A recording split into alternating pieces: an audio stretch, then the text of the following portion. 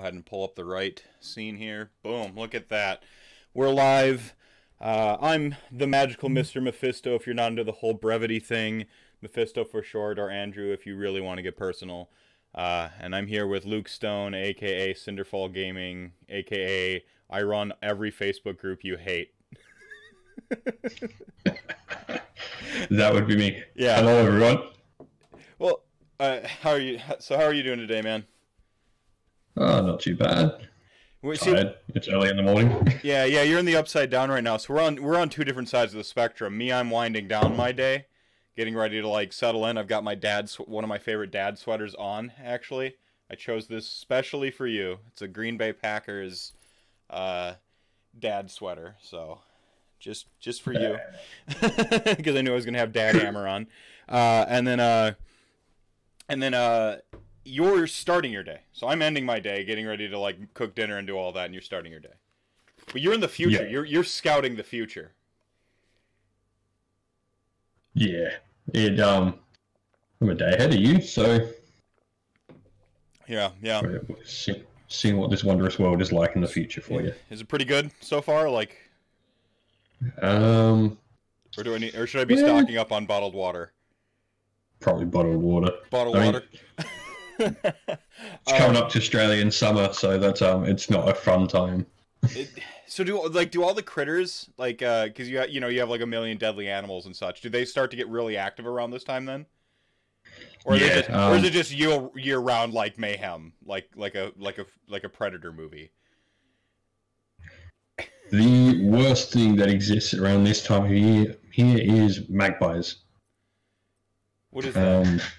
They are like a bird, and they swoop ferociously at people. So just like in Age of Sigmar, birds are the worst. Yeah, they're actually the worst.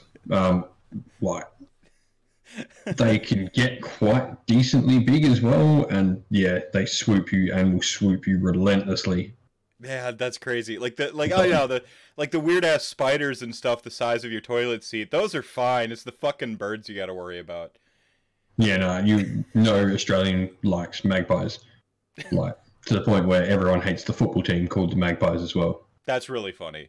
Like maybe they need a rebrand. That's really cool. And of course, when you say football, you mean like rugby, right? Or soccer. Australian rules football, so not rugby. I'm from South Australia, so rugby is like non-existent to me. Okay, all right. See, I don't know how You go ahead. Yeah, it's weird. Australia's got three things we call football. We've got football as in like the world game football, so soccer. Yep. To some parts of the world. We've got football as in Australian rules football, which is what most people would refer to football as, and then you've got rugby, but rugby is only football to the eastern states. Okay, all right. See, that explained. Look at that cultural lesson. Now I know the difference, because I don't like brazenly call football soccer.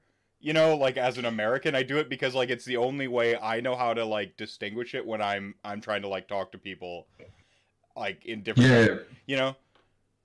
Yeah, my same thing. It's just like if I'm talking to anyone American, it's just like I'll call it soccer, or Australian, I'll call it soccer. Right. But right on. You don't know when to call it football. You call it football to a European person. They're like, call it soccer to a European person. Like, it's football. Yeah, and then they go on a giant tirade about how we just co-opted it. But it's actually really interesting. And the more you know, a little rabbit hole here for you. Rugby and what we know was American football, and you have got your Australian rules football. They really did evolve from football. And I have a working hypothesis here, and it's based somewhat in some real research I did. But essentially, it started out soccer as Americans know it when it came over here, and they would play it in the prisons, and essentially the modern Georgia was a prison colony, and then parts of Australia were prison colonies as well. And so basically you can see the evolution happened because of prison in terms of America, because they just the guards would let the inmates get more physical with each other. And so what started out European football very gradually became American football, adding more physicality. Rugby evolved along the same lines as well. And so it was just like they found that people rioted less if they let them hit each other in soccer. And like that's kind of how we got American football, which is why to this day it's still called like the gridiron, because the gridiron would have been the pitch or whatever. Unbelievable! In a prison setting. Oh, Rocco, you boy, thank you so much for the follow there. But little tangent aside, I kind of want to you to me, like my relationship with you evolved in a like kind of a strange way. And like, I think it really kind of crystallized around the time where like Haywo and I started making memes of Scourge Privateers during the tier list thing. I think that's when I really started talking to you a lot more. And you just became like Mr. Scourge Privateer, or like we would put your name on the like Luke Stone, and we just like put you in the tier system instead of Scourge Privateers. How are the Scourge Privateers doing now post cities? You get an update? They're probably. I haven't actually run them. I need to like the list is going to change quite dramatically, but I've got the list there set and planned, and I'll get back to them. So has the cities book like reinvigorated you to like try experimenting again? Because you really had your list pretty well figured out before, right? Yeah, I ran the same list for pretty much the same list for like a year. But cities have definitely changed up. I mean, there's one really good unit in Scourge Privateers that you can take in any city's army now. Yeah, so you take that one good unit, and other people are going to be poaching it. But like, as the Scourge Privateer purist, are you going to stick with them? You're going to like convert over some of the other stuff to complement the army? Like, do you have any thoughts on that? Yeah, I might do a little bit, but I have got the plans in place to get a new Scourge Privateer army up and running. There'll be a few little bits that aren't Scourge Privateer in it, but that'll be mostly other Dark Elves coming into it. Okay, which is cool. So you're going to focus on like the Dark Elves, or the Elves rather, and like kind of build out the Scourge Privateers and kind of complement them up. Yeah, it'd be nice to. It's nice to not have to use ally points on that sorceress and stuff like that. Right on. So I've got a couple questions I want to ask you, but first I want to start with like, how did you receive the Cities book? Because I'm getting some, like, I didn't expect to get like the range of mixed reviews I'm seeing now that I'm like out of my internet blackout from last week. Just a busyness, I've started to like actually pay attention, and I'm seeing some polarized results. I think overall it's still trending towards positive for the community. Like most people are still pretty pumped about it, but there is some like a little bit of like that other like, oh, you know, I feel like, you know, we kind of delved into it in my last rantcast, so I won't rehash it. But what's your read on the book? What's your outlook on it? Well, positive, like for the most part. It is a book, and that alone is a good thing. Like so many of these factions that are part of it, whether it be Scourge Privateers, Wanderers, Free Peoples, Serpentis, whatever, that actually made it into the book. Like it's a good thing for them, for the most part. Like I don't think any of them probably got anything wholly bad in the book. Well, Charybdis, right? Like got worse. Like Charybdis is worse, but I think the rest of Scourge Privateers is probably okay. You could argue that Executioners got worse, but in the whole, Darkening Columns probably got better. Okay, fair enough. And yeah, mostly positive. Like there are some missed opportunities. I feel the ability to customize is limited. With the whole only being able to choose the cities, the fact there isn't like a generic allegiance ability, like generic. There's no master clan. There's no like master clan for this book, which is I think kind of awkward. But yeah, but on the other hand, this book is, you said it yourself, it's the most important book for world building and like the lore, because you need that ground sort of level army.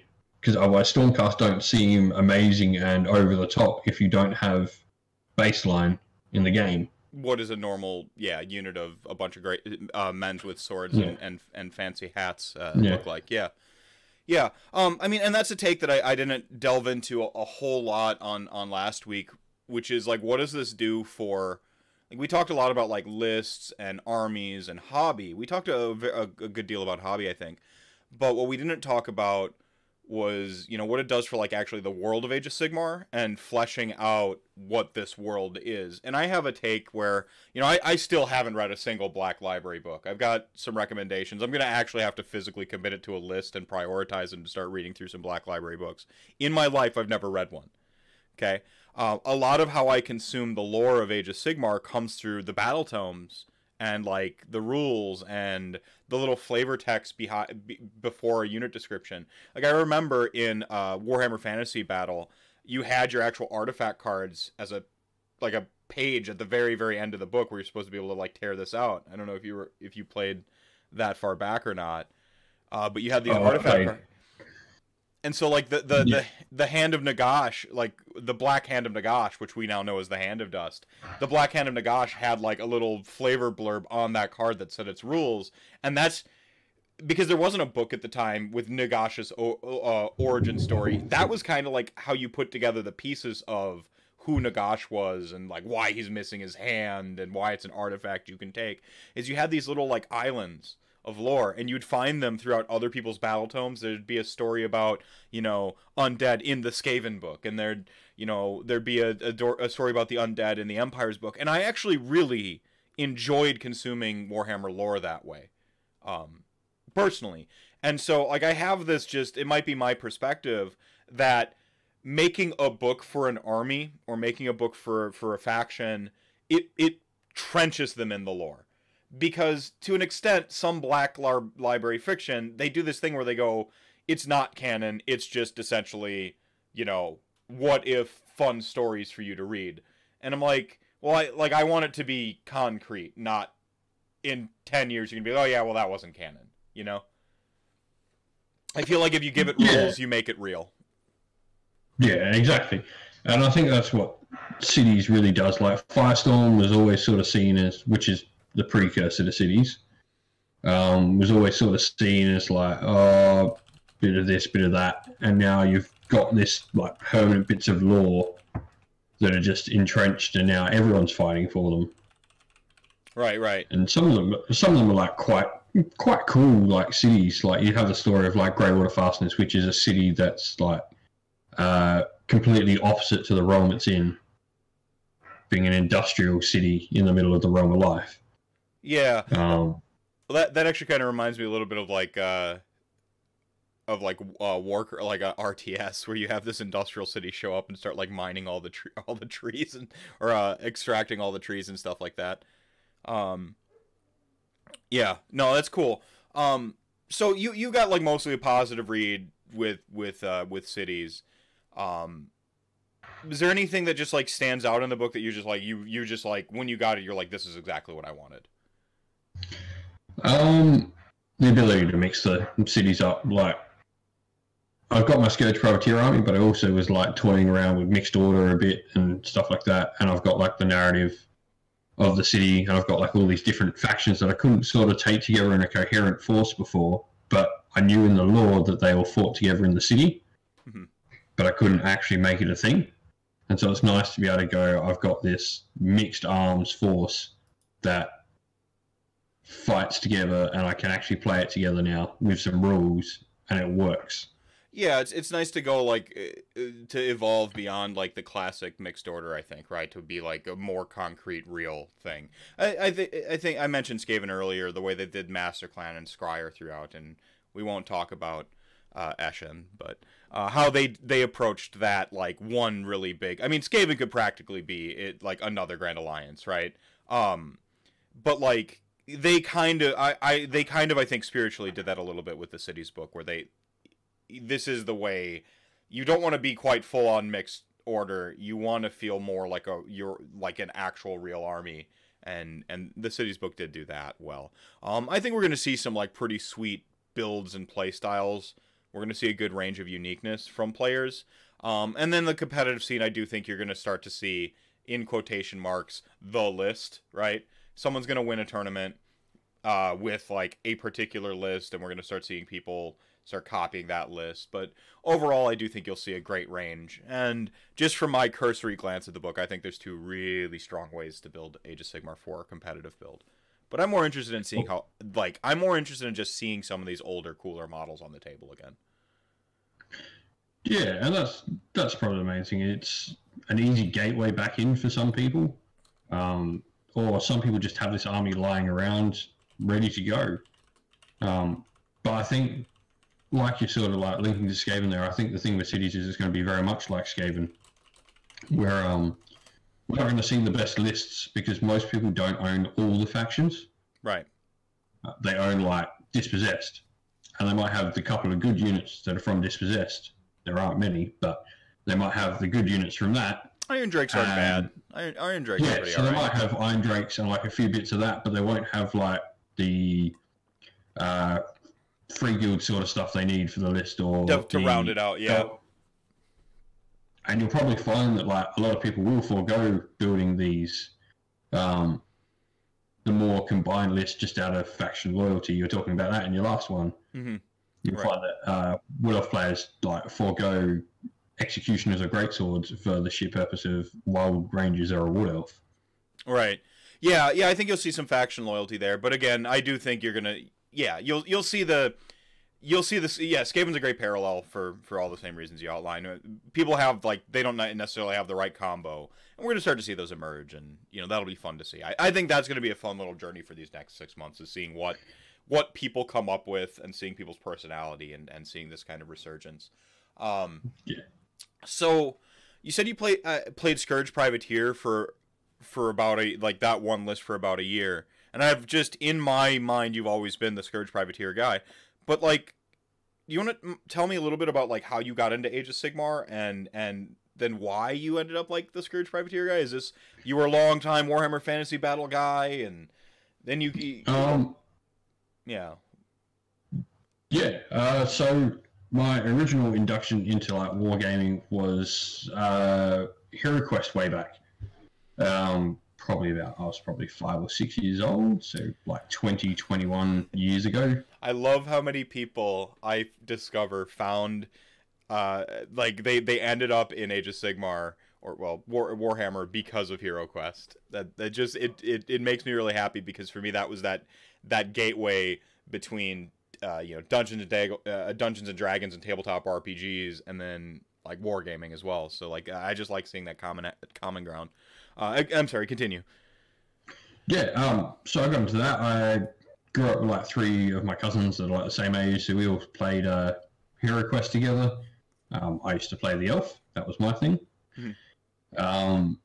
And then from there we went to like try and go find some expansions for it. And we went to Game Store and we saw like the models on the thing, and then we're like, oh, these are cool, and they were Warhammer.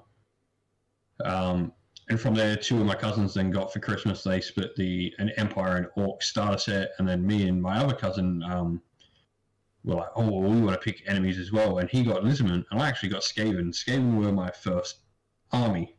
That's interesting. So you, not my first models.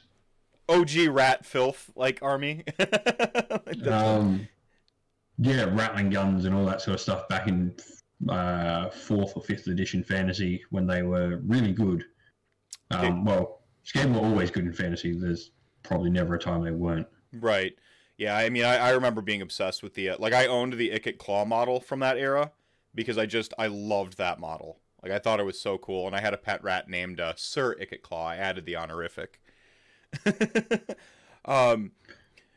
Yeah, so like did you then stay with like the whole way through? You just Warhammer Fantasy Battle, or did you, like? Yeah, I pretty much stayed up until maybe like my last few years of like high school, and then you sort of like study focusing and all that sort of stuff. You just don't have quite as much time. You get your first job, and yes, yeah. I was quite into sports as well as a kid, so that sort of took a lot of my time. I was the kid that would not go home until the lights went out because I'd be out playing sport. Right on. Or just kicking soccer balls everywhere. Terrorizing the neighborhood. Yeah. So, like a little bit near the end of my high school years, I sort of dropped off a bit. And then when I got back out of high school and I got my first like apprenticeship and stuff like that,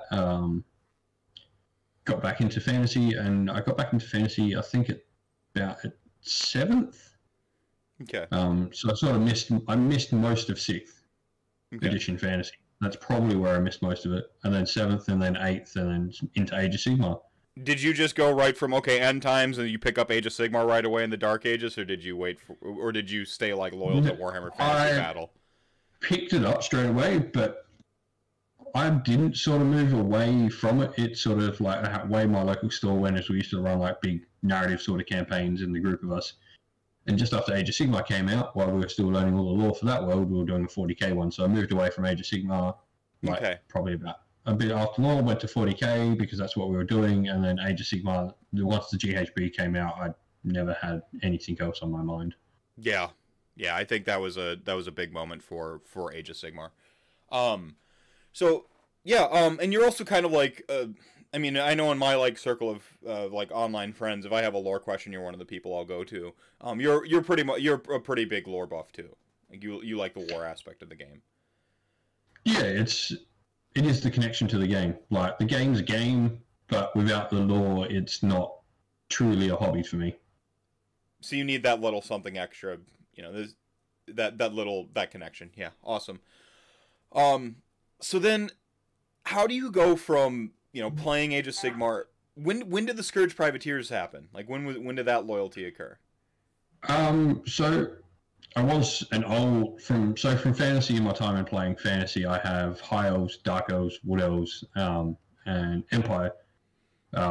So I do have an entire Free Cities force ready to go, but everything except Dispossessed. But like I said, there's nothing worth taking there anyway. Ouch! Shots fired again at dwarves. This is 2 weeks in a row. People have just been taking shots at the dwarves. Sorry. They have two good units. They have gyrocopters and a cogsmith. That is the only units you will ever take from Dispossessed in a mixed list. There you go. Well, the cogsmith, especially with the steam tanks, it's pretty good. I hear. Yeah. But yeah, and I forgot where I was going now. Well, you owned all of the. You owned all your elves. You had Empire. And then Scourge Privateer happened somewhere. That started sort of like probably just after GHB last year, and obviously LOV was doing his stats, and it's sort of he's like, oh, look at the. I'm like, you know what? I'm going to do stats for something that you will never see again.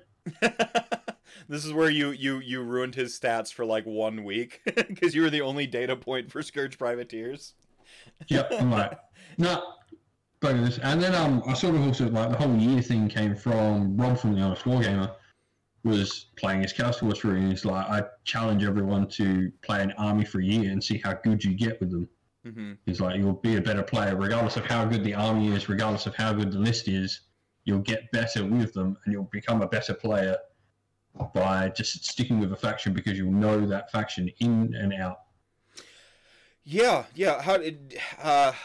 I believe in the take. I think there's a few other people who would really agree with it, and sticking with something through like the good times and the bad times. A year is just an arbitrary value to slap on it, but learning that army from that second tier, or that sort of like I call it like when you learn the army sideways. When you like, I can't solve all the problems of the meta right now with my army, and then you have to get really creative and start thinking about the game on a different level. That's when you've figured out your army. I think that's when you've begun to master your army. Yeah, and to top it off with Scourge Privateers, the aim for them was to be ready for CanCon. The largest Age of Sigmar event in the world was going to see Scourge Privateers at it. That was great. So it was a little bit of like an achievement moment for you, where you're like, I brought Scourge Privateers to the biggest tournament in the world. Yeah, didn't just take them to like some little one day. They went to a 200 player event. That's awesome. I like that this is basically your Scourge Privateer love was born of spite. That's one of the greatest reasons to build and play an army I think I can think of. Yeah. And then gradually, like as I was building the army, they released. Like I also read like what's it called? City of Secrets, and then Carson Toll Silver Shard, and then while I was actually building the army, Heart of Winter came out, which are all Black Library novels written by Nick Horth that all feature a Fleet Master as one of the main like characters. And so that's just cool.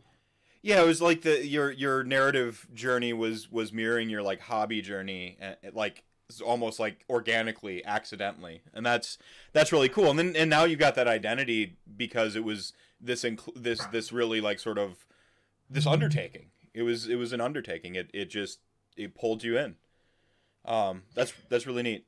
Yeah, and then I've never really stopped playing them. Haven't played them since like the Cities book because I need to change the list up a bit. But right, and you got to keep evolving. It would be nice to always play the same army every for 2 or 3 years, and in some respects, but also part of the joy of Age of Sigmar is that revitalization of having to solve a new problem or a new puzzle and being able to rebuild yourself or rebuild your list and stuff. I think that stuff is cool, I don't think you really need to rebuild a list every week or like whatever. No. Like once you've got the list, it probably should last until whenever the next GHB comes in and shakes things up, or the next big FAQ, depending on how big it is. A big FAQ, a big release, or a GHB. I think those are your like time to shake your list up. And there is, Jack here in chat asked me earlier. What AOS army I recommend for having, for someone who has just finished Idoneth Deepkin. And, for me, I knew it was time to build my Beast of Chaos, one, because the interest was there. I'm like, okay, I want to have all of the armies of death, like I want every Legion of, I want to be able to field a version of everything. And sort of partway through that project, I have the models for a bunch of it, basically everything except for a Legion of Blood. And so I've got all my, death avenues covered. I can play my Death March, which was always like my pocket pick because I just knew Nagash wasn't going to stick around.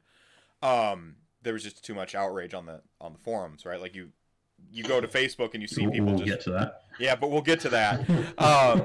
And then, but like the big thing was like recognizing like, okay, I know future-proofing. I was calling it future-proofing at the time, as I was future-proofing my army because I didn't want the GHB to come out, and then now I can't play the thing I love. But I had gotten to that point where I had padded my collection, and I knew I could roll with whatever the GHB did, and Beast of Chaos Tome came out. And really for me, Jack, it was organic. Knowing what my second army was going to be happened when I was reading through the tome and building lists. And so, like, to put it in perspective, like, IDK came out, and, like, I built a list, and I'm like, okay, I've figured this puzzle out. Slaanesh, before Slash Tome came out, I had solved the puzzle and boldly predicted it, and then it came out, I'm like, there's almost, like, no bad way to build this as long as you just take heroes.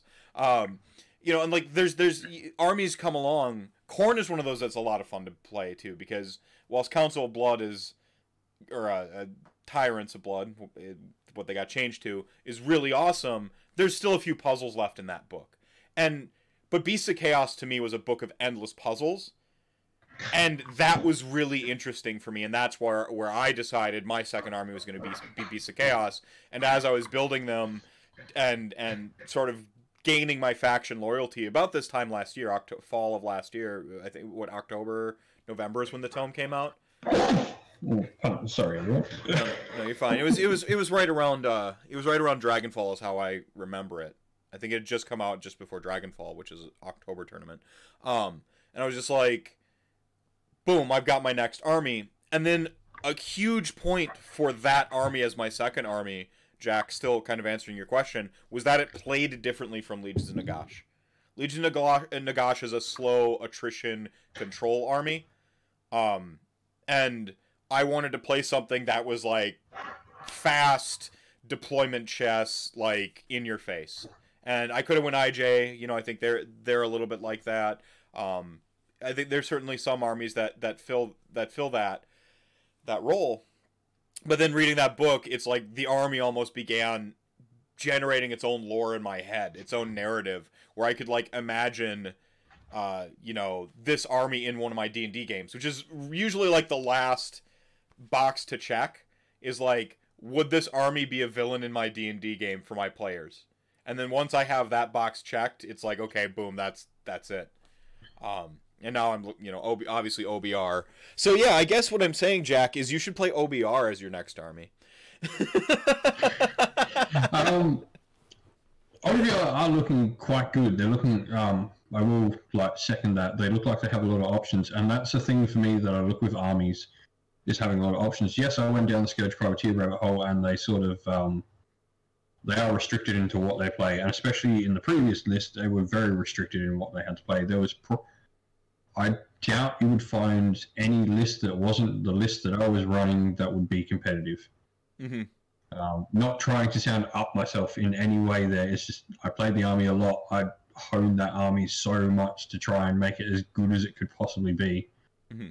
And I'm the only person that I know was doing that in the world, so... Can confirm we have the stats. we can go to the tape on this. I'm the only person that other people want to run them at like smaller tournaments, but I am the only person with like a 2-day grand tournament level of playing them. Right. And you got a GT finish of what, 4-1 once with them? I know you had a good 3-3 was the CanCon record. Was that the one where you were like 2-0 or 3-0 on day one, and everyone's just like, "What the hell is going on?" I was 2-1 on day one. 3-0 actually. Shout out to my good buddy Paul Grixty. He was Swifthawk Agents, and they were 3-0 on day one at CanCon. That was. However, he then went to get. He then obviously when you do that, you go 3-0. You're starting to play with the big boys. Yeah, you fly too close to the sun. And he got burnt, and unfortunately, we both ended up on 3-3. So not only did CanCon have Scourge Privateers, it had Swifthawk Agents at it as well. That's awesome. And what was the other weird one? And Everchosen as well. There was an Everchosen army. Was there an STD in the wild too? There are actually like 3 or 4 of them. See, that's crazy. Every time someone brings STD, it's like I just want to pat them on the back. Not to be confused with STDs. That's a Slaanesh thing. No, like every time someone I'm just like, you go, little buddy. Like every time I see an STD list, I can't wait for Slaves to Darkness. Like that'll be my gateway back into some Chaos factions. I like the Chaos Warrior look. I love all the new Darko stuff they've been doing. Sings to me. I'm really, really selfish. I want them to get a really great 300-point monster that I can ally into my Beast of Chaos. That's really what I'm looking forward to. A lot of the Beast of Chaos spells don't target keyword anything. It's about hitting a unit with it. So Grashrak, for instance, is 18 inches, do D3 mortal wounds. Additionally, the unit has melee weapons that target this unit have +1 to hit. So that'll work on any ally, right? Tendrils of Atrophy, this thing has 1 less on saves. It's just so I'm looking for that, just that monster from STD or some just fatty that can fly and wreck some face. Yeah. You might even get that the way they've been looking at cavalry lately. It might be just a unit of Chaos Knights that comes in and all of a sudden is Rem 2 damage 3 or something on the charge. just something bonkers. Just that one other piece to round it out. And then if it is mortals, naturally, I'll go chopping off all their heads and giving them sweet ass goat heads. But but I digress on the subject of me. Bestigor Knights just. Oh, I got that in my head now. Yeah, wouldn't that be awesome? And just armored Centaurs. Buy 10 Wildfire Tauruses, and then put Bestigors on the Wildfire Taurus as if the Wildfire Taurus is the mount. Yeah. No, this sounds good in my head. Back onto the subject of him talking about what army to get into. I always recommend trying to get in an army with lots of different options, and that's something that's really cool about cities. But armies like Stormcaster, the Bone Reapers, or Death in general is pretty good options. Whereas even Nighthaunt have a lot of options. Yeah, and even Auric Warclans now has a lot of options. Yeah, with the Warclans book, IJ got the options it didn't have before, because a lot of IJ lists were pretty samey. Even the 3 months we got to see a lot of the post GHBIJ lists. A lot of them were the same. It's like, did you spring for the Fungoid Cave Shaman or not? Did you have 2 War Chanters or just 1? But otherwise, it was pretty similar. Yeah. I actually played Iron Jaws with my Free Cities the other day, and I think the best thing about him is it doesn't feel like you've played one Iron Jaws army, you've played them all anymore. Yeah. Which is sort of how they felt before. Yeah. There's options in that time, and it's cool. I've got a game against another Iron Jaws army lined up, which will probably be quite different. So I'm looking forward to that. Right. Well, and just kind of finishing off this segue here, the IDK, you've got, if IDK is your first army, I feel like it's like you're stepping out of a greenhouse and into the garden, because IDK is a very focused army. It's great at what it does, and it's, to steal the Wolverine quote, it's the best that there is at what it does, and what it does is not nice. It's just what it does is very good, but that's kind of like all it does. If you're like, I want a spellcasting IDK list, it's like you're playing the wrong army. You have spellcasters, but you can't take advantage of like the spellcasting phase. If you're like, I just want like clouds of infantry, there's really no force multipliers for your standard infantry that make them more viable than, or as viable, or only like, a touch under as viable as the best thing. No, it really is night and day between the best IDK lists and like what I call the Neapolitan IDK list, where you're just trying to do something, a little bit of this, a little bit of that. Like, they're just such a different army.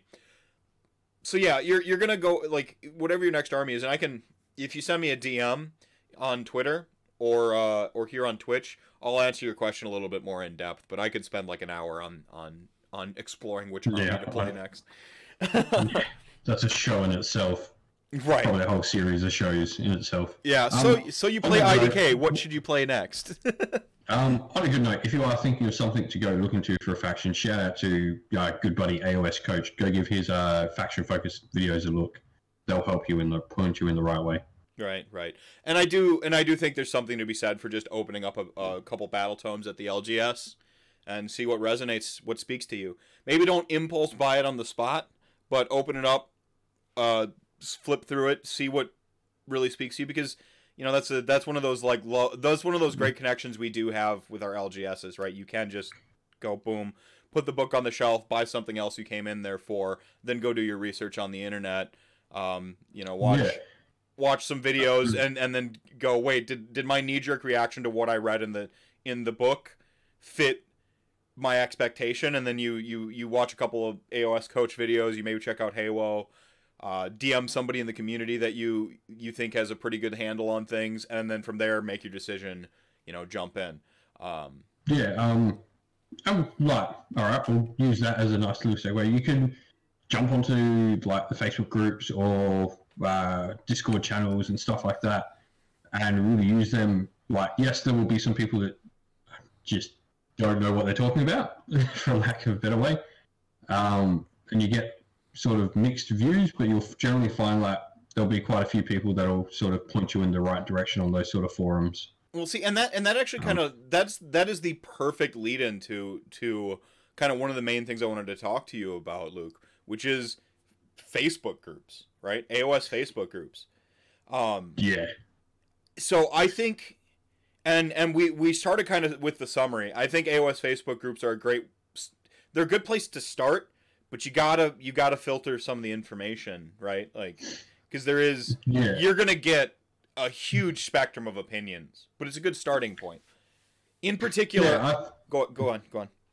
I think with anything, when you're coming onto like something with a forum, like whatever it is, wherever it is, Twitter, Facebook, WhatsApp, TGA, TGA, ask for validation of someone's point. Like, why do they think this is good? Like, what actual proof do they have that? Like, they go, oh, I don't know. Someone says to you like, oh, I've won my last 20 games with my Slaves to Darkness. It's like, oh, that's really cool. And like, they might be like onto something. They might, but ask the questions of, oh, who do you regularly play against? Are you playing in a competitive meta? If that's the idea of what you want to be able to do, ask the questions and get them to answer. And like, don't be like Combative. aggressive. Yeah. Be combative. Like, just ask them, and you might just find like, oh, okay, this guy has actually got something with Slaves to Darkness. He actually, might take them up to like a 3-2 record. But Right. or it might just be that like he plays his friends in a basement, and he has more model options than they do, or they don't really abide by points, or they're playing at 1,000 points where the game is vastly different than a standard 2K game, or they're playing like above points. They play at like 4K games where, once again, it's massively different from a standard 2K game you're going to play. Right. Yeah, and so like it's important to like, don't believe everything you read on the internet. It's that old lesson we were learned young. But there is some. I think everyone's journey roughly begins about the same. You have a cursory interest in IDK, or not IDK. You have a cursory interest in Age of Sigmar, whether it's through Warhammer Quest or Hero Quest. Silver Tower, Warcry. There's card games nowadays as well. Yeah, tons of card games. There's just a lot of avenues to get into wargaming. And then you just see something happen, something clicks. Maybe you're at an LGS, maybe you're at something like Gen Con where there's a bunch of different games that you're exposed to, and you suddenly see you see your first Nagash on the table. You see that model and you go, what is this amazing thing?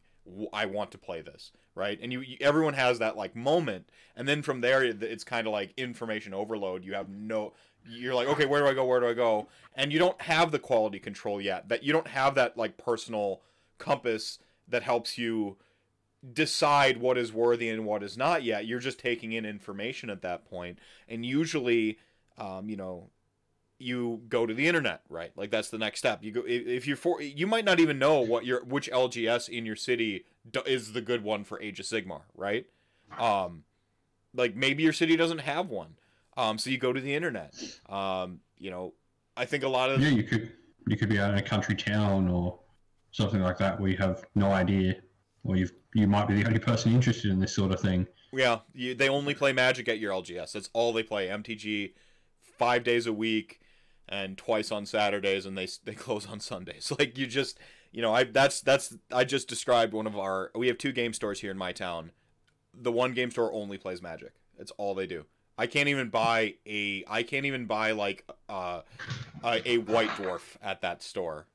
There's nothing. It's board games. They have a good spread of board games, but it's all the like stuff you'd expect. It's all the Catan. It's all the it's all the like standard, Ticket to Ride sort of like entry level like board games, and then just like Magic the Gathering constantly. So yeah, but so you go to the internet, and one thing I have found is like the faction groups. I feel like I've gotten a lot more worthy information than the bigger groups on Facebook, and you run a huge you run a bunch of these, don't you? Yeah, like Faction 1 specifically, I don't know if you can see all the crap that is there. That is full of Warhammer. I generally do own pretty much every army in the game, in some fashion. So a lot of the armies actually speak to me. I'm just a collector with a bad habit. That doesn't know when to stop. But yeah, I think running them a lot. I also have like a certain way I like to envision the community. Like it is for me, it's an escape from my day to day, whatever part it is. And we've had arguments with this in the groups that I run when people don't like the way that I run the groups.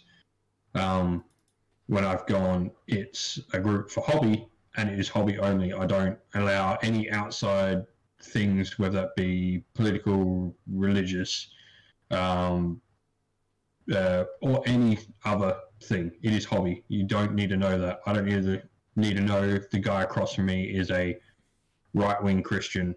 He's playing Warhammer. That's all that matters to me. Or I don't need to know that he doesn't support a particular thing that I support. Who cares? He's playing Warhammer across the table from me. I'm probably never going to see this guy again. Do I need to know this? No. Yeah, well, like, and I think it's important. Some people use games differently, right? Yeah, And you're gonna discover. I've discovered personally that a lot of people in Age of Sigmar in particular use it as a tap out moment. Like you're just like, okay, reality. I'm tapping out. Like I'm checking out. Like I am done with reality. I just you know like the sirens were going off constantly. I checked the news, saw this horrible thing happen downtown today. Like all this things going wrong. Political party A did something to political party B and vice versa. My sports team lost, like, and just the world, everything is bad. And Age of Sigmar is just one of those things where like I'm like, okay, like I'm tapping out. I'm going to go play Age of Sigmar, and I don't want these other things to bother me right now. Not everyone's like that, but I found a lot of Age of Sigmar players tend to kind of use the game as I mean, it's an escape, right? It's escapism. Yeah, it's an escape, and like that doesn't mean that you can't come into the group with views or whatever, whatever thing. It's just keep them to the side. Like this is just a group for hobby. And especially on Facebook, and I think it's really important to not bury the lead on this. This is especially important for Facebook because Facebook is the place where it's like the League of Legends of socialization. Like it's pure, like the toxicity, especially in like I'd say like the last 5 years, has just been ramping up, and I think it's at a fever pitch. I can't go onto my own Facebook feed anymore. Like I keep my Facebook feed. It's a private. You have to befriend me. Like I really I follow the things I follow because I used to go there for news. But what ends up happening when you go there for news? You see the comments. You read one comment, and then you're just like, and then you switch into keyboard warrior mode. Somebody is wrong on the internet. Put a pot of coffee on. I'm gonna be up at this for a while. Like it's just like that happens. And so when you go to Facebook, I think like a lot of people in whatever Facebook group, like they see their news feed, their NPR article or whatever, NPR or Fox News article or whatever they follow, and then right below that they see somebody's hobby image of like their awesome ass conversion of Bestigors, and you go immediately from angry at the comment section on the news group to now I have to say something about the Bestigor. And like if you're not in the right mindset of like sort of like getting rid of that before you go into that Bestigor post or whatever it is, you might bring in some other stuff. And so I think I see a lot of that honestly on Facebook. I think like that's half of why people are filled with such vitriol is because they keep it's all in the same spot. My Twitter feed is super focused. Twitter is just D&D, video games, some comics, some music, and Age of Sigmar. That's all my Twitter feed is. And I've had to like unfollow a couple of people, and I'm like, you're awesome. I will talk to you any day of the week. But like I go to my Twitter feed and then I start seeing some of these things I just don't want to think about pop up in my feed. And I'm just like, and I'm depressed again. And I'm like, but my Facebook isn't like that. Even though I've worked really, really hard to screen it out, like I'm still going to see the article about babies in cages and how that makes me sad. And then I go look at Age of Sigmar and like, I'm just sad because I saw the babies in cages post. So like, I think it's important to like have those filters. And you as a moderator, you've kind of put the hard line down and just like none of this crap in our groups. Yep, it doesn't matter what side you're from, whether you are in the side that personally think is right or think is wrong. Doesn't matter what side it is, you will get banned, or not necessarily banned, you will be warned and then you will be removed if you keep doing it. Regardless of what side you're on, I don't allow either side. I take a completely impartial view on it. Yeah. So just, this is hobby. It doesn't matter if you're trying to, what was it, like, what was the one going around? A great one that like, I ended up banning some guy for because he got really annoyed about it was the one with like Obama and the Zinch for Change one. And it's like my personal views might be one way about this, but I still don't agree with that being in a hobby group. I'm like, that can go somewhere else. Well, that's why you go to that's why you join one of the groups I helped form, which is the memes and shit posting group, where that's just a free for all. Yeah, and go to that. Yeah, just go there. But that's in the title. You are shit posting, right? Like. yeah, and people go there and they expect to see that sort of stuff. But it's like I try to keep the page open and easy access for everyone. So when you come in, you don't see this wall of hate and vitriol and just not good stuff. You see all this amazing hobby, and you're inspired by the page to get into the hobby and do stuff with the hobby. Right, right. And Doggo is happy in background. Is that the Dalmatian? That is the Dalmatian. Hey, mailman, hey. She's probably talking to the Rottweiler that's the yard over. Oh, is that what it is? Sup, Rot? How's it going? Give me 1 sec. Yep. I'm just gonna go shut her up. Yeah, so I can just sort of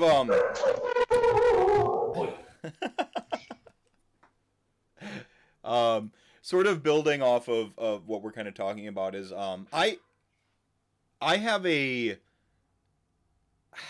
I'm pretty vocal about how much I dislike Facebook. I blame them very specifically.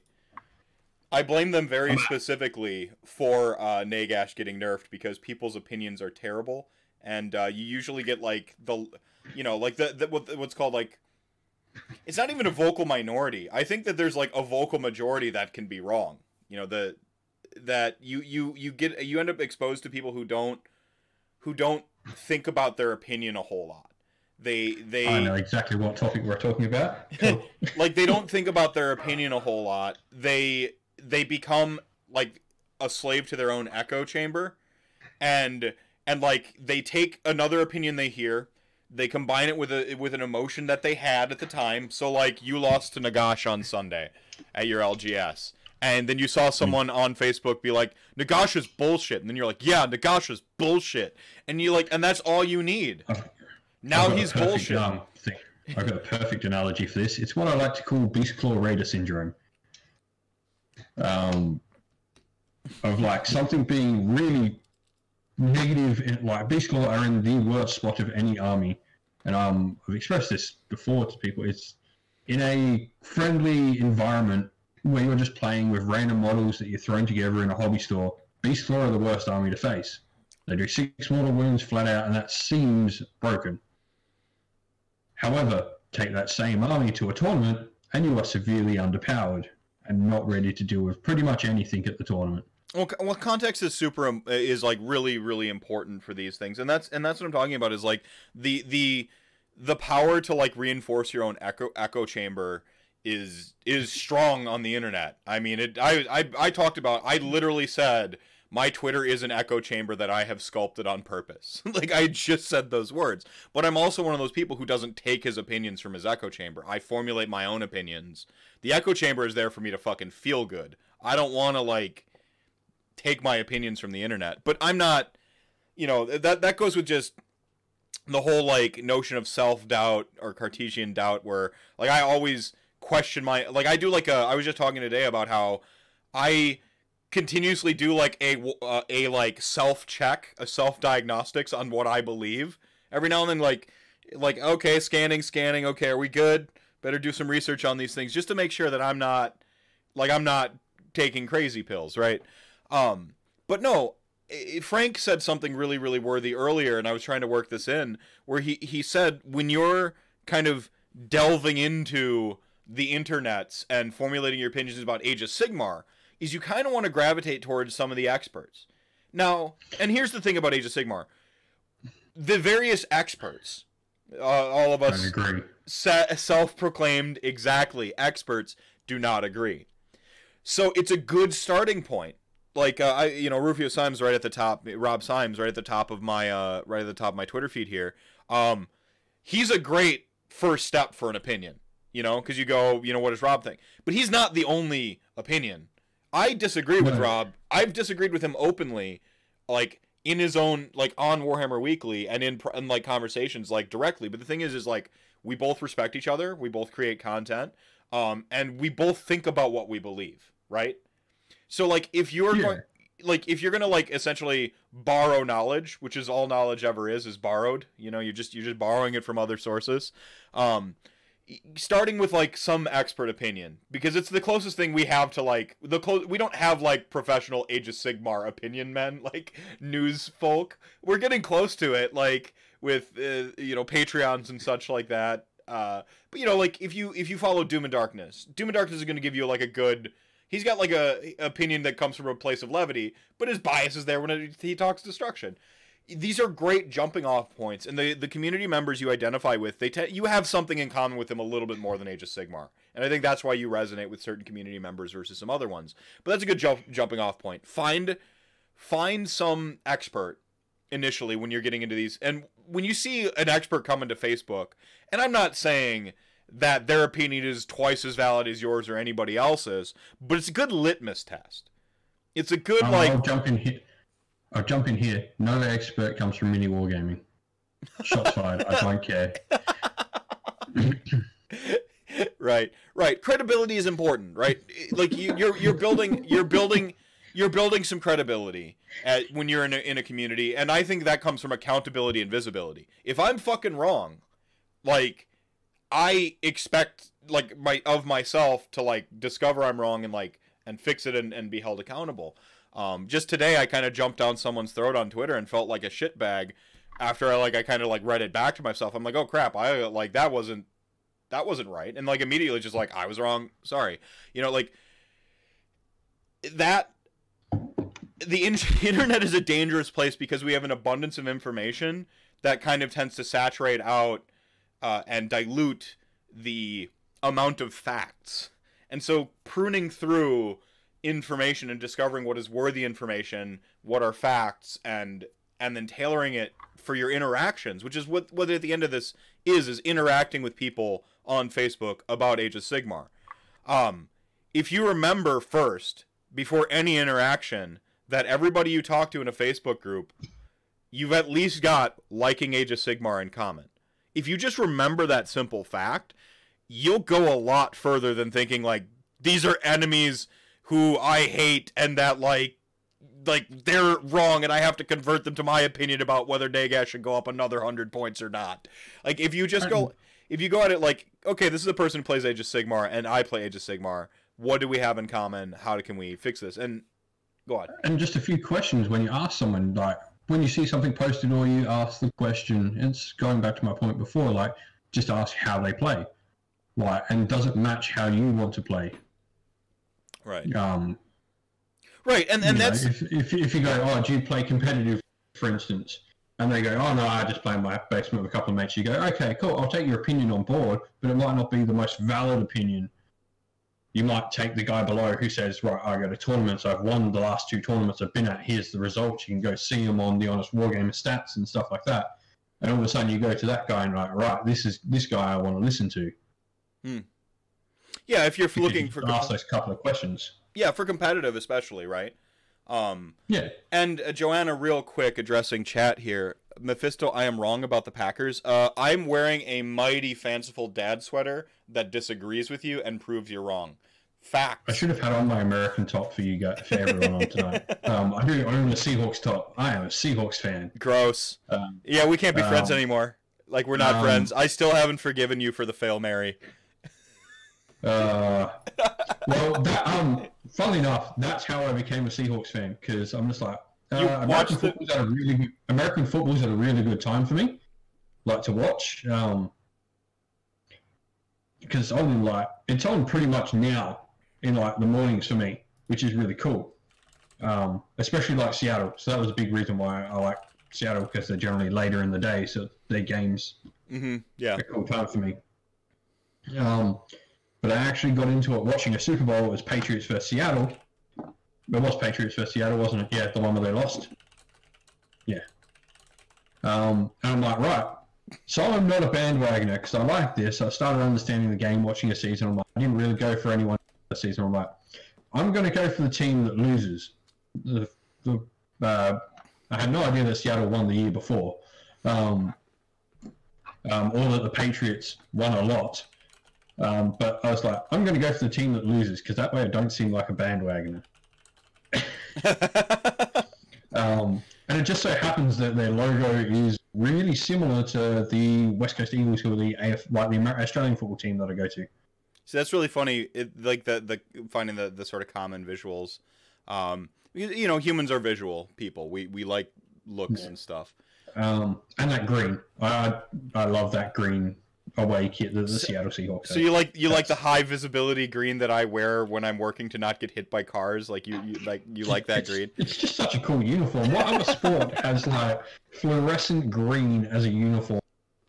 I like a lot of sport, and it's just one of the. It's just so out there. I love it. Yeah. No, can't deny that it is out there.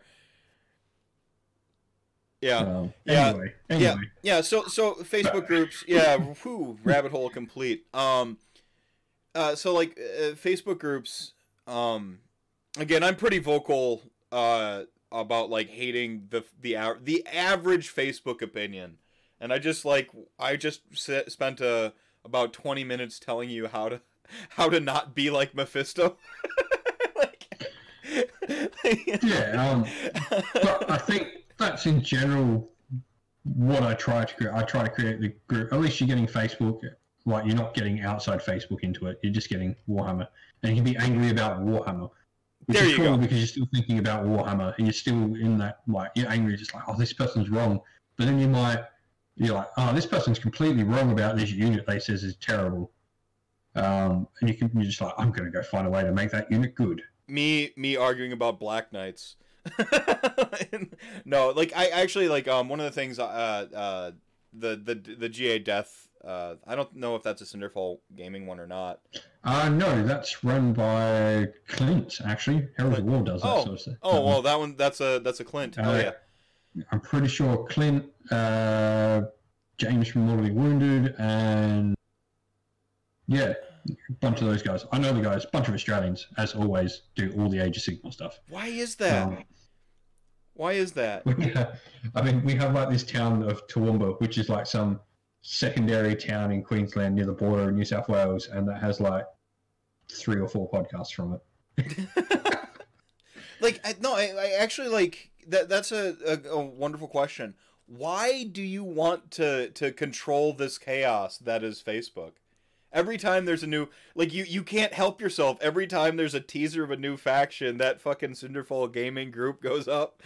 The invites go out. Like, what? Why do you have? Where does that come from? I like creating the hype. I like to see the hobby in a good place. I generally do want to get most of these armies. In fact, I do. Like I said, I do own most of them. I'll probably get Ossiarch Bone Reapers. They look cool. But it's to create hype, keep it in a positive space. It's just a new thing to get talking about and to keep the community talking about something Warhammer rather than all the bad crap in the world. Yeah, so more of this, like, just sort of like helping build little like social chambers of escapism. So you also have like a cast of moderators and stuff like that you sort of like bring on board. Especially for a lot of the more faction specific ones, the ones like I know I'm going to play off and on. I get in other people that I know are like really going to delve into the army or already play the army and are quite good experts in it. So I've got moderators on there that people can look to for really good advice. Or what I hopefully think will be good advice when the army actually comes out. Oh yeah, see, I'm on the Ossiarch. I'm somehow an admin on the Ossiarch Bone Reapers. I was mid shit talking post when I saw that I became an admin, and I had to immediately delete the shit talk I was about to lay down on some guy on the internet. But with the reason for like picking you, I know you're all about death. You're gonna make this army, and you're gonna like point people in the right direction for it. Well, like today, calling a spade in the army as well. I expect the moderators to go, no, that unit is bad. Well, and that's the thing is like I think one of my greatest issues with Facebook, Age of Sigmar, and TGA in particular, so like those big internet communities, has been like this forced positivity. That's why I have to put an asterisk in front of my Ossiarch Bone Reapers hype right now. It is unabashed. I feel no shame with how excited I am for this army. But I know the rules brain will kick in once I'm reading that book. I'm still going to play the army because I'm so in love with the aesthetic. and there's more to the game than just rules.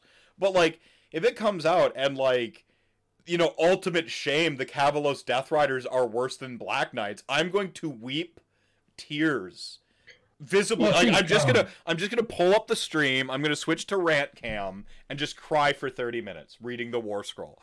Like, but because like I don't think you're helping anyone by like lying to them about stuff in Age of Sigmar. No, I think Joe or Haywo does it really good with like Beastclaw, and like shows that like yes, you can love an underpowered faction really well like Beastclaw, but he tries to tell you all these tactics and stuff, but he makes you understand that no, the army is quite underpowered and does take some work. Yeah, yeah, and he's stuck He's with it. Honest. Yeah, yeah, and I think that honesty is refreshing too. When you have somebody, there is the person who's like Slaanesh isn't overpowered, like it's underpowered right now, where like it's disingenuous, you know, like there is that disingenuous my army is underpowered, you know, thing, and that can be sour, but it all comes from, you know, how do they back it up, right? How do you back up what you're saying? That's what makes some opinions more valid than others. Is, you know, I don't have a very good opinion on semi trucks. I could tell you that Peterbilts are the best truck in the world because I know the word Peterbilt and I think it's pretty sweet. But then somebody's like, actually, Mack trucks are the best because it's got a doohickey in it that spins at a certain velocity in a certain direction, and its engine does the thing. And they're like, I've worked on semi trucks for 20 years, and my dad before me was a semi truck person, and I'm just like, well, one of us has a more worthy opinion, or I need to go find the guy who's worked on trucks for 40 years and whose grandfather and great-grandfather worked on trucks to tell me that I'm actually right. But that's how this works. Some opinions aren't as worthy. You can be right and have an unworthy opinion, right? That's fucking crazy town to people. You know, telling someone like, you're right, but how you got there is wrong. I know that's a little bit too advanced for fucking Rantcast, but my father was a semi-truck. Ultimate knowledge achieved, Nosh. I am a semi-truck, therefore I know which semi-truck is best truck. I'll talk to Joanna here. Slaanesh were not underpowered before their book. They were good before their book. If you look at their stats before the book as well, they were already on like a 60-something% win rate before the book came out. People weren't playing them because they still had a bunch of outdated metal kits. They were hard to get. But like Zinch Mike, I played them in a competitive scene. They were my first ever army to face at a GT. I played the Overlord of Measured Gaming. Shout out to the Measured Gaming guys. If you want something as good as Rantcast and the same sort of feel, Joel will actually be on Rantcast next week. So Joel's coming on. Awesome. Yeah. Awesome. Joel is a top bloke. He was my introduction to the competitive scene, and that is a hard introduction into the competitive scene. But yeah, Slaanesh were good before the book. And that's why it wasn't, you know, my hot take at the time. I think I was on Haywo's show and I'm like, Slaanesh is the next Daughters of Cain. And I said it because I looked at them and I'm like, they're already performing well. And Sylvaneth hadn't happened yet, right? Like, I hadn't seen a new book come out and make something actually, quote unquote, worse. And I still think there's competitive builds in that Sylvaneth tome. So I'm not saying Sylvaneth is bad, but by certain metrics, it got worse, right? You love the new battalions? Yeah. But the point is like Slaanesh, I looked at Slaanesh and I'm just like, Slaanesh already has all the tools to compete. People just aren't playing it. The instant they release like some new kits and make this army easier to purchase, we're just going to see it skyrocket to the top of competitive performance. And that's precisely what happened. And like now it's like, now I'm just laughing. The Silesk battalion came out today. I am cackling. I think it's hilarious. Like I'm not even mad that Slaanesh is great. I just find it funny when people say like, oh no, it's fine. Like I'm just enjoying the ride, honestly. DOK eventually, DOK is still one of the best armies in the game, but like there's so many great armies in the game that it's diluted it a little bit, and they got just a couple of like things whacked back into place a little bit. Hopefully Games Workshop has as measured a hand with adjusting Slaanesh in the future, and like bringing them into power, and that they don't get like Nagash'd or KO'd. Like they don't. Well, KO's fine now, but there was a year after Clown Car, they were just being punished for their transgressions. So hopefully they don't just smash it into the ground and like obliterate. See, I've never known KO to end because I play probably one of the best KO players in the world on a regular basis. Dan Brewer, right? Like no, I played the Kron, Mr. Cancron himself. Yeah. He's one of my regular gaming buddies, and I constantly get my poo pushed in by KO. Yeah, and you might not. Yeah, I mean KO or BCR might be the better, because BCR really got kind of like it wasn't even like Beast of Chaos, or I'm sorry, Beast Claw Raiders were like the main like transgressors. It was Mixed Destruction using some of their stuff, and the adjustments made to them plus the meta and just like everything rocked them to the bottom. I'm hoping Slaanesh doesn't get that, because I do think you don't ever want something people genuinely love as an army to get like taken down into like shelf territory. I think that's a failure. That's almost a worse failure than making something overpowered. Overpowered, the meta can adjust. Other overpowered stuff exists. You can find it. You can you can do some counterplay. There's answers to overpowered stuff. Underpowered stuff, the fully shelf tier stuff is a tragedy, because you stop seeing it get played. And I think that's sort of a good point on like Age of Sigmar, how they're continuously updating the meta with like the 6 monthly FAQs and like the general sample. We do see units actually getting rotated, so you might not use that unit for a year or 6 months, then it'll come back out. Yeah, maybe. Yeah, you unless might. They do a Charybdis. Right. You might. It goes away for good. Then it's just gone forever. Another 4 years. Reset the clock. We'll wait on this one. Yeah. There's I'm not. I guess what I'm saying is I'm not running for the hills because of Slaanesh, and that's another thing. Like, I haven't even checked what Facebook's saying right now about the Celeste Battalion. I'm sure it's not good. I bet you. Are you just constantly banning people right now in the Cinderfall gaming group? Like everyone, but like, I always remove like posts that are just someone complaining about something being broken without any actual context. It's like, if you can put up an argument, it's not enforced positivity. That's not what I'm trying to get at in the groups. It's, if you're going to be negative, bring a purpose to it. No one needs to see you spouting out such and such is broken and that's your post. Yeah. Like, go, I think, or put some thought into it. So just put some thought into it. I think this is bad. This is why I think this is bad. And then you're actually creating conversation. You're creating argument. What a good take. So I got you probably for about another half hour or so, right? Probably about an hour. Probably an hour. Okay. Well, we can always revisit some of these other subjects, but I want to talk about this sooner rather than later, and we can always talk about some other stuff going forward. One of the gaming groups you actually started, and this is I shit all over Facebook groups constantly because it's almost a meme for me, and you're a good sport, obviously, about it. And it needs to be known that it's all in good spirit. When I'm making fun of like a Facebook group, I'm making fun of this this big ambiguous amoeba of like a concept of a Facebook group, not any specific groups.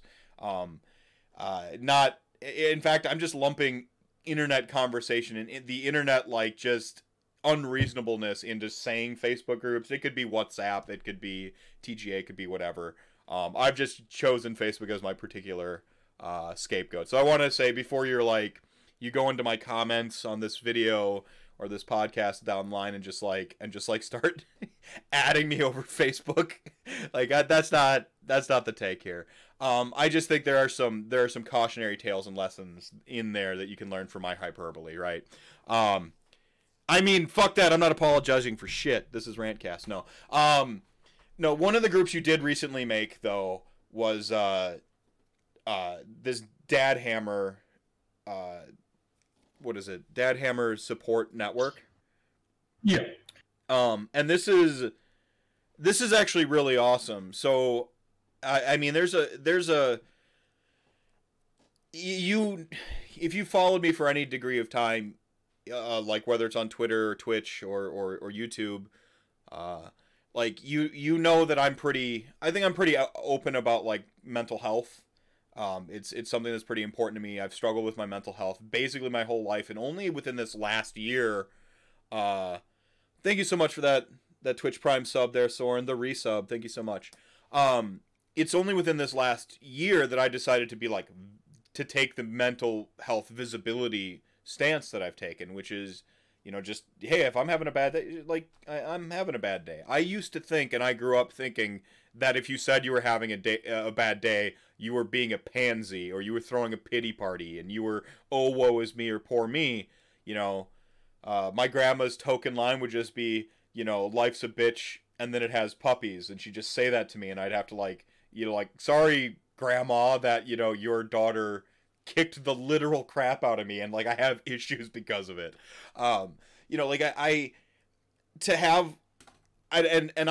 It took one person that I admire on Twitter being visible with their mental health, and then suddenly going, oh wow, like it's not just me.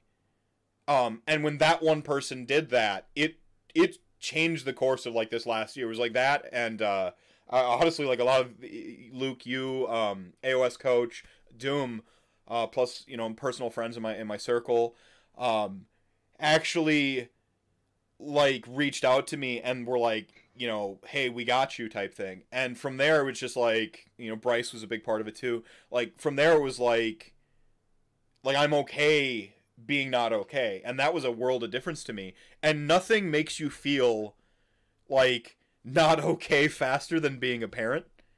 And I do think that people in Age of Sigmar, there is that we talked for a long time this podcast about having like Facebook groups be an escape from the Age of Sigmar Facebook groups being an escape from reading the comments on a news article, right? Like you don't want that effect with your Facebook group. You don't want that type of vitriol, and essentially creating this network to sort of like help. Most of what I see is just pure like camaraderie and support, because again, nothing makes you feel not okay faster than like I yelled at my daughter the other day. I'm like, she's 3, she has no idea, and here I am, this just monster of a human, just like yelling at her because like I can't handle my emotions. like the adult I'm supposed to be sometimes. And so you've created this Cinderfall, this Dad Hammer support network, and I've seen a lot of like good positivity in there. That's kind of pushing back against this. You can't be open about some of your struggles, and you can't, especially as a man, like this toxic masculinity thing where like you got to be a man and you got to man up and you got to sack up and carry on, right? But to actually see folks talking about some of their especially like again parenting, it's rough, it's hard, especially when you have some other outliers going on in your life, and so like you've created that group, and I think that's been pretty awesome. You want to talk a little bit about how that came to be, and maybe like maybe like some goals for it? Yeah. So I'm a new dad myself. I've only just had my second child. He's 3 weeks as of yesterday. Or actually, he'd be 3 weeks as of today for those living in America. Future. And so I created it just probably around this time last year. I think I created it, maybe a little bit after. And the idea behind it was, being a dad's a hard life. It's not easy. Like, yes, you cop the be a man and toughen up, or you sometimes you just have to smile and do what you need to do for your family. It can be a hard life. Yeah.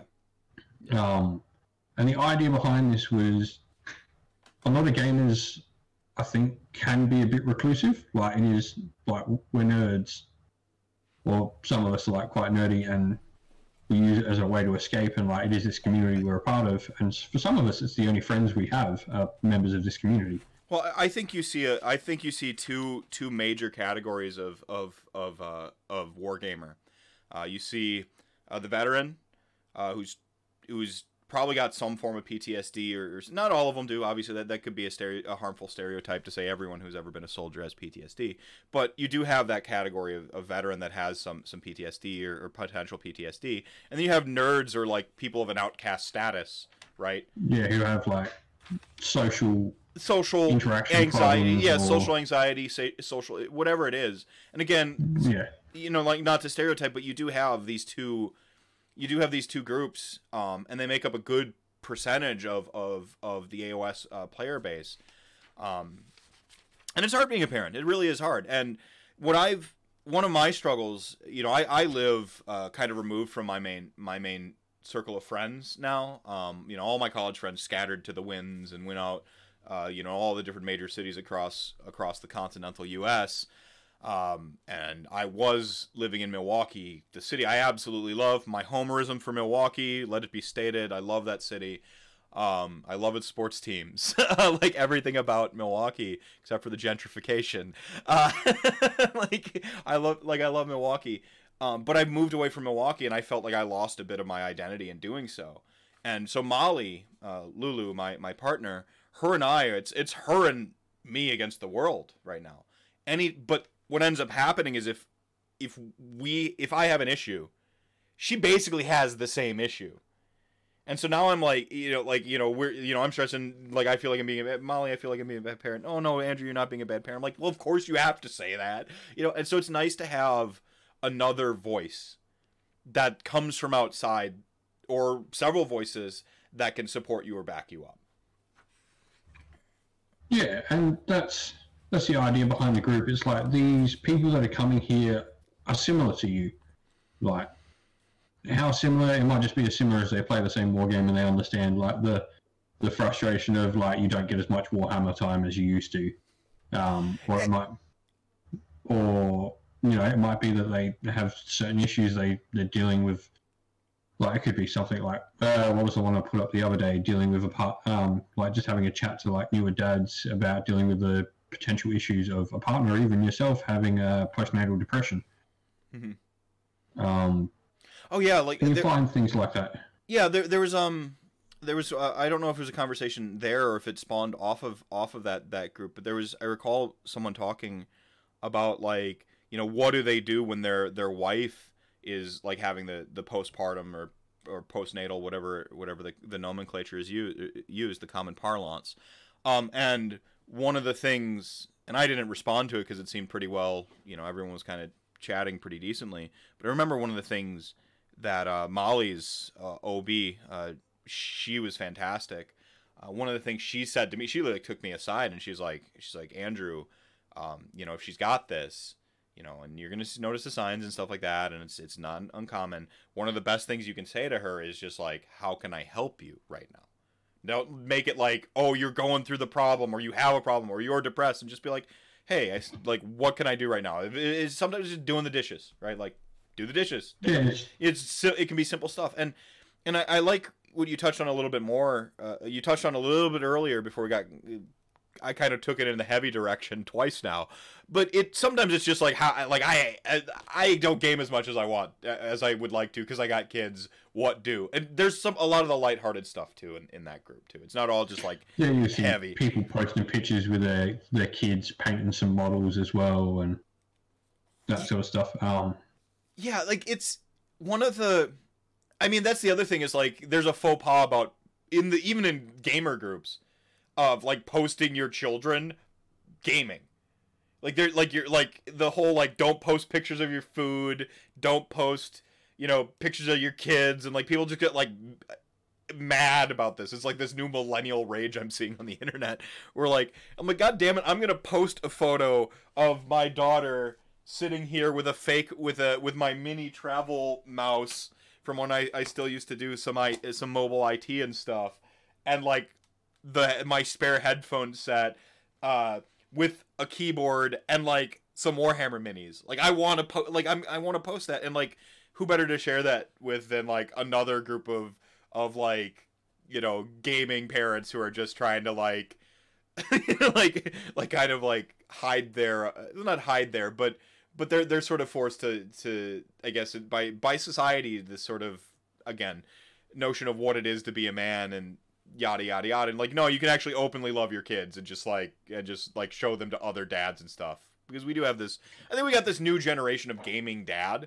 I used to write about this on my when I still wrote for Kotaku, is I think we've got this new generation of gaming dad that's emerging, where we kind of gamed despite our parents, right?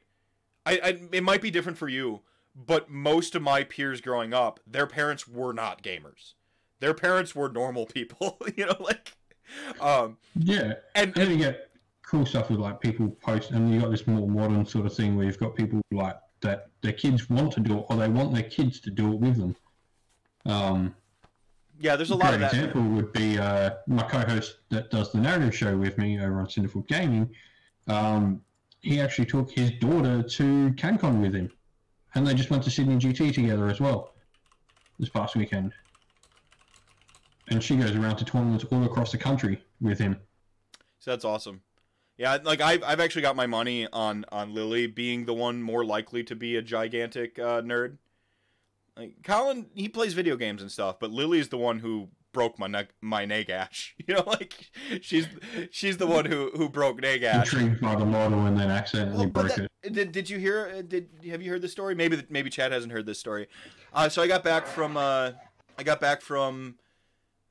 that was Midwest Meltdown? No, it was NashCon. I got back from NashCon. And, you know, I came in the house and I did what you do when you get home from a long trip, is you kind of put your stuff down. And when you travel with Warhammer, you travel with a lot of extra shit. You know, so I put my Nagash on the table. And then I brought I brought my bags upstairs and stuff. And then I'm used to just like leaving Nagash about and you know, having some hobby supplies out. The only thing I'm really particular about is you know, my X-Acto knife and my clippers. They're always out of reach because she's 3. She doesn't know. And like, I will be back in 1 sec. I'll finish my tale. Yeah. And so like I put Nagash on the table, and and kind of, you know, came upstairs and I started putting laundry away and stuff like that. And Molly comes into the room. And she's like, Andrew, come downstairs. And she brings me downstairs. And she's like, Andrew, sit down. And then she like grabs Nagash, and he's in 2 pieces, and his like little, he's off his base, and he's kind of broken into 2 pieces. And she's like, Lily broke it. She feels really bad.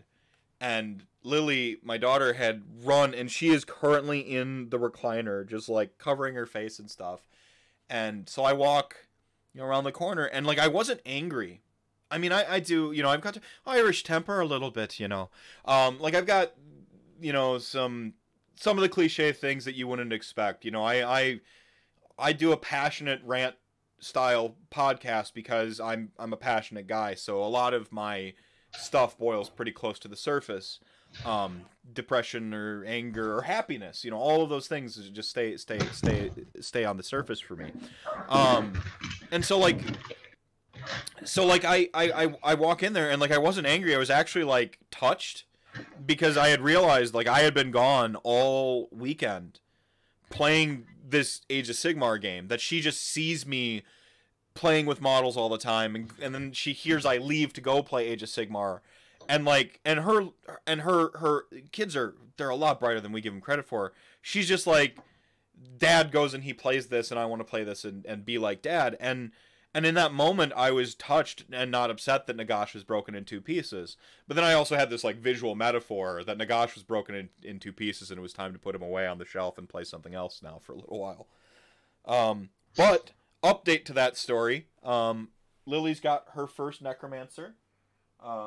Over here, I've got an extra Necromancer kit to put together for her, and Nagash, I finally glued him back together. So he's standing aloft on the shelf, right next to my Doom Demon, So Nagash is back together again, and I actually felt like like this metaphor. Like I felt like as I was repairing Nagash, I was repairing my mental health state for like the last month.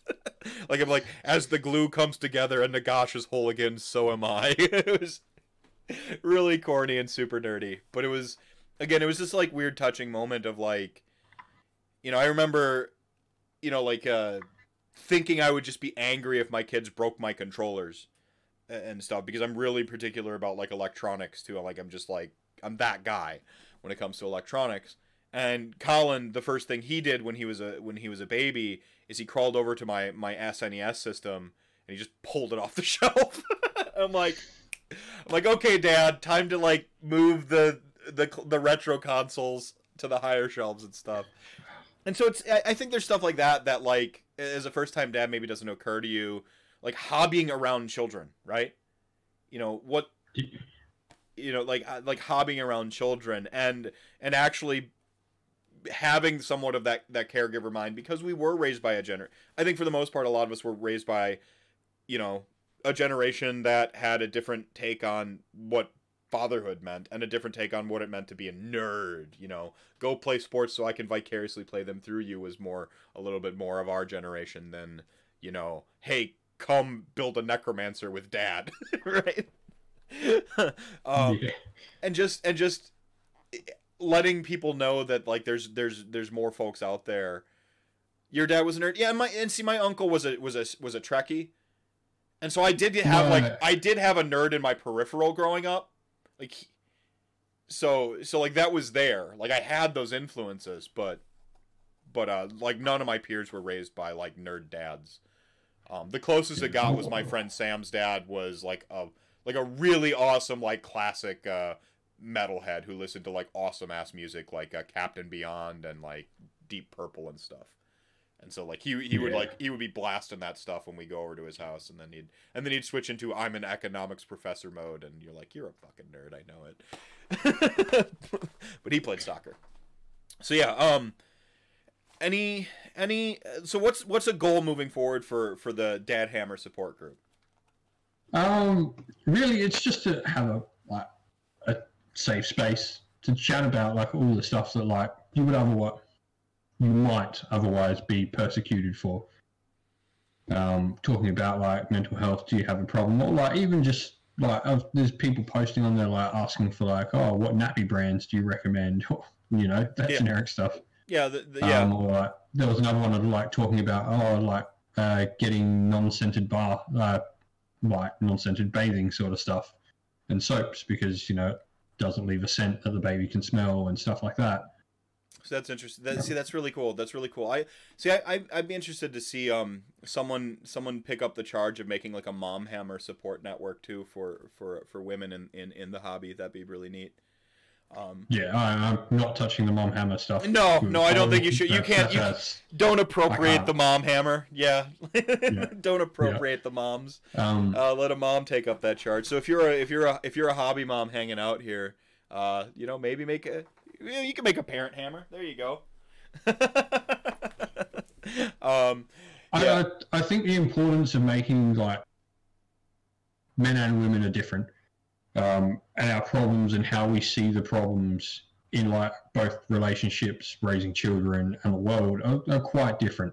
I think there's there's certainly some cultural differences that there's a period of adjustment going on. Yeah. I believe right now my amateur sociologist perspective, but yeah, like I mean, especially in the form of like you're not, again, as a dad, you got to be the man, you got to be the breadwinner.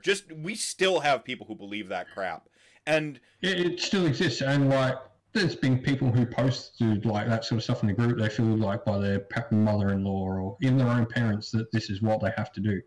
Yeah. And so to be able to like have something that kind of diffuse some of that, that sort of toxic maleness, I think is pretty important, and it's gonna mean a lot more coming from other men dealing with it. If you're a man who was raised in that sort of culture, than coming from like somebody else, because then you think you're getting lectured or whatever. But when you see the struggle in real time, and that sort of like, yeah, That's literally the opposite of your home. Well, you're a Zoomer though. You skew a little younger, right? And I think it's a transitional period right now for culture, and we're seeing that. But it's stuff like this that helps that transition of like mental health awareness and being a nerd parent and stuff. I think that stuff all really helps. And speaking of mental health awareness, I'll talk about that. On the Dad Hammer Support Network, I'll be running Movember. For those who don't know what Movember is, it's literally growing a mustache in the month of November and trying to raise some money to help support both men's mental health issues and cancer research.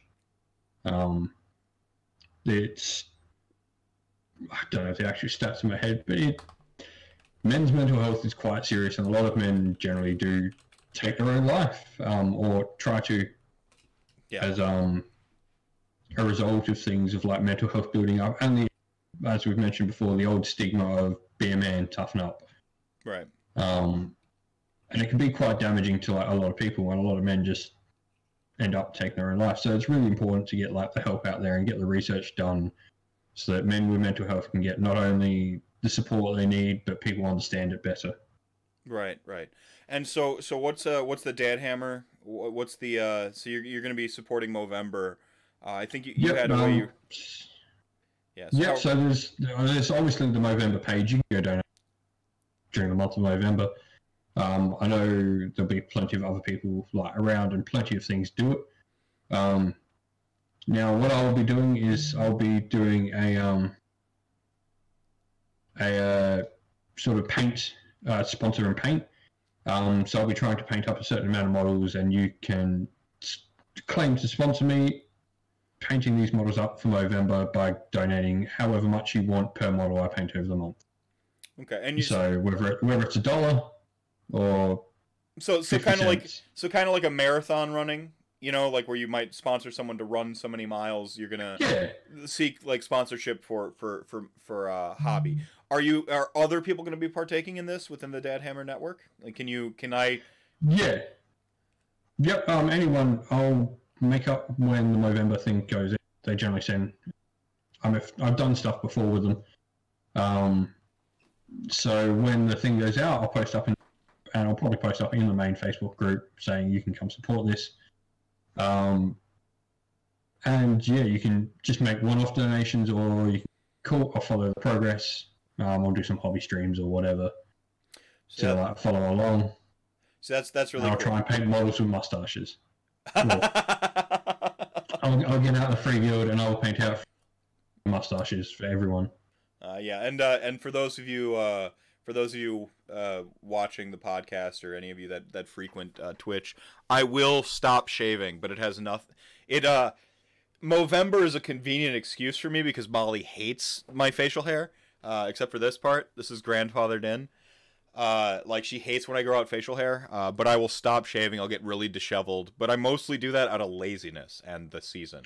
So, I have to grow the full beard as part of the deal with the wife, because her birthday's in the middle of November.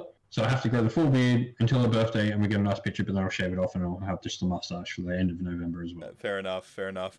All right, shave every day like you. Right on. So I think I get a pretty good scruff going. I'm not like what is it, Stephen ML, the Arrow. That guy is a sexy beast with some stubble. I can't pull off the look. I wish though, one day. So I think that's really cool. And that actually I was actually listening to Playin' and Slayin', my friend of the show, Ty, does it with a couple of his friends, Josh, Troy, sometimes Bryce. They actually basically did their mental health. It was Mental Health Awareness Day a few days ago is when they recorded it. So they did their mental health awareness episode, which is what was which came out. I think it came out yesterday. I was listening to it today. They were actually they brought up this concept of essentially gaming for good. I know that Nikki Sullivan. I follow her on Twitter. She does some Twitch stuff too. She's doing Child's Play right now, where she does some painting for Child's Play and takes some donations that way. And so Go On ahead. that note of good things to support, CanCon has an army fundraiser for PCA in Australia, and there's another one, cancer research as well. Cancer research.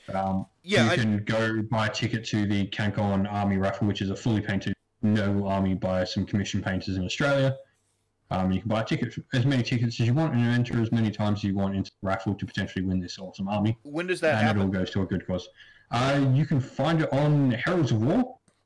I believe it'll get given away at CanCon, so you can go find it on just go follow Heralds of War on Facebook or Twitter, and you'll find the links you need. Right on.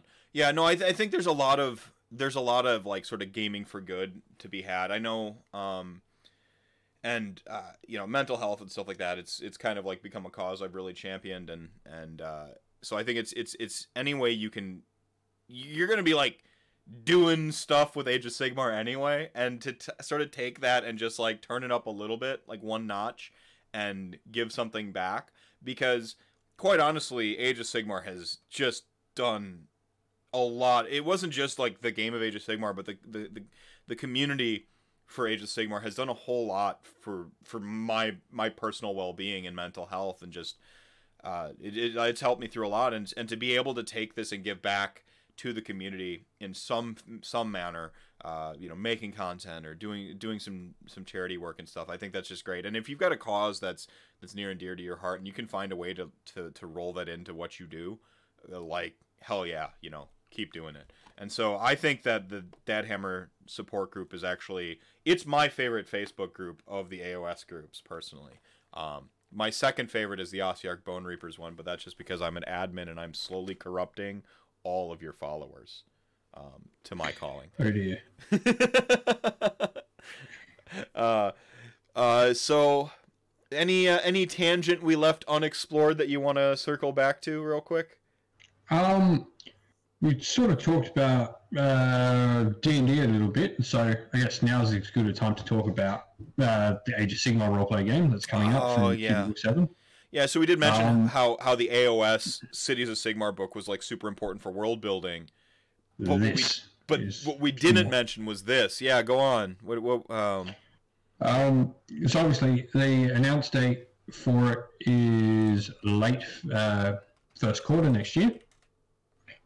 Will be when it's released, hopefully. We don't know too much except the archetypes that are out at the moment. That'll be a D6 system, so it's easy to go from AOS to this RPG system, and that is the intent, we've been told, to make it quite easy to play Age of Sigmar and go into this roleplay game. But I'll be doing a stream or podcast or however we figure out is best, and you'll be on it. Apparently, yeah. So I've been recruited to be on it. I'm gonna do what every DM, like forever DM, does when they're allowed to let their hair down and be a player. I am going to run amok with some quirky, over-the-top character. I've got some concepts that are going through my mind, but I've got one, and I think it'll be better as a surprise for you. Sounds like it. I don't know whether to be happy or worried about this. Yeah. So that we don't know when that's really going to release though. But Cubicle 7's been trying real hard to get it out. Yeah. So yeah, just a quick shout out to that, and that'll be happening. So you can keep an eye out for that. Right. I'm just gonna play I'm gonna play a character who is like Catacrosis like main fan club member, and they're going around like trying to create like a Catacross fan club and like recruit people. Like, have you paid your taxes lately? I can play it. I'm gonna play the Samurai Man. I'm gonna play the Samurai Man before he became a construct, like one of the personalities that is one of the 18 personalities in the Samurai Man. Oh, this is gonna be so much fun. Yeah. No. But you mentioned something about how they're using a D6 system and they're to make it more translatable. And I think this is, I talked about this a little bit with Ty, how the jump off point from D&D or traditional like gaming or tabletop role playing games, pen and paper role playing games, the jump off from those into Age of Sigmar seems pretty easy. Jumping from Age of Sigmar into tabletop RPGs seems like the harder leap. Yeah, and I think this does like a great way, and like it's probably intentional by Cubicle 7 because then you might get into the other ones because I do all the GW IP stuff now. They've just got the rights to Wrath and Glory, which is the 40k one. And they're also the guys who did the One Ring, which if you haven't played the One Ring role-playing game, that is quite a solid RPG system. I actually really enjoy it myself. Cool. Yeah. So, yeah. Being able to take something familiar... Being able to take something familiar to like a war gamer, and I think the interest to get into tabletop RPGs is the highest it's ever been. I blame directly Stranger Things and Critical Role, but having sort of like a Rosetta Stone to translate Warhammer to like RPGs, and I think that I'm curious to see this game. I'm like a connoisseur of tabletop RPGs. I often use D&D as shorthand just because it is ubiquitous and recognizable. When I say D&D, it's a lot easier than tabletop RPG, for instance. And if I say just RPG, sometimes you might think I'm talking about video games, right? You might think I'm talking about Final Fantasy and stuff. So I just use D&D as like a catch-all term. But like RPGs are just such a fantastic format, you know. The collaborative storytelling experience that is a tabletop RPG is very difficult to replicate in any other medium. You know, I obviously skew competitive as a player in Age of Sigmar, but I've got my narrative for my army in mind when I'm building it. You know, I didn't run Grimghast Reapers in my version of Legion of Nagash when Legion of Nagash was, you know, S tier, because the Spooky Boys didn't fit my aesthetic or my narrative. You know, nothing against Night Haunt or Night Haunt players. I think they're great, and I think they're bringing some low key heat right now. If people just take the plunge, buy 120 ghosts. But yeah, tabletop RPGs are just this different thing, and I don't know what it is that makes it hard to get into a role playing game. But as a GM, I know one of the big questions I've always gotten is like, well, what can I do? And then you're just like, anything. You know, like, it's just a matter of like facilitating it. I wonder how much board game we're going to see in the Cubicle 7 game, and how much role play we're going to see. Yeah. But you've played some of the other Cubicle 7 games, so you... Yeah, there are a fantasy edition that they also do the Warhammer Fantasy one. Because that, despite being Warhammer, is actually like quite well liked amongst people who have no idea what Warhammer is. It's quite a popular RPG system. At least the first two were Fantasy Flight Games, and that was their generic buy cards and app for everything. Which made it a really good game to play at home with your friends, but a really hard one to try and set up at a club because you needed all these cards and everything. Mm. But the fourth edition that Cubicle 7 was released is really good, harks back to those early editions of Warhammer Fantasy roleplay, and is a really solid system. Okay, cool. So you've got a lot of hope for the Age of Sigmar RPG, is what you're saying? Yeah, I think it's in good hands. The track record is good. Good, cool. Then I'm excited for it. I have been excited for it. I've played a spectrum of RPGs. I mean, I've played everything from like GURPS and Besom. I even played the Elric RPG a while back. I've played Rifts and Palladium. I always champion Palladium books. They're out of Detroit. They're fantastic settings. Their rules suck, so you need a good GM. But the games are so great. The settings are so great, and like the weird and bad rules kind of enhance it, because it encourages you to homebrew and problem solve a lot with your rules. But it also is a very theater of the mind's eye game, because the rules are so wonky that you're just, you know, the dice are... I want to roll dice in an RPG. That makes me weird, I know, to some respects. Like, I hate the, like, oh, it's just freeform RPG. I'm like, I was in drama if I wanted to be in putting on a play right now, I would put on a play. I still like to game in an RPG, if that makes sense. But like I love the theater of mind's eye style. I like having structure so that you can freestyle around that structure, you know? Like a stripper pole. It's a lot more fun to dance when you've got a stripper pole than just like on a cardboard box. That is a great analogy. Yeah, you're welcome. You're welcome, everybody. Yeah, that's all I really wanted to talk about with that. Like, we don't know an awful lot about it yet. Right. And I think that the city's book existing is kind of important for giving more people more information to go from Age of Sigmar, the war game, to Age of Sigmar, the RPG. That's an important, necessary step, which is why when I kept talking about how I think the Cities of Sigmar is such an important book, that's part of it was that is Age of Sigmar. Games Workshop has just been crushing it in terms of avenues of play to get into, traditional 2K games. Crushing it with Warcry, Shadespire, the card game I forget the name of, so you know how much I played it. But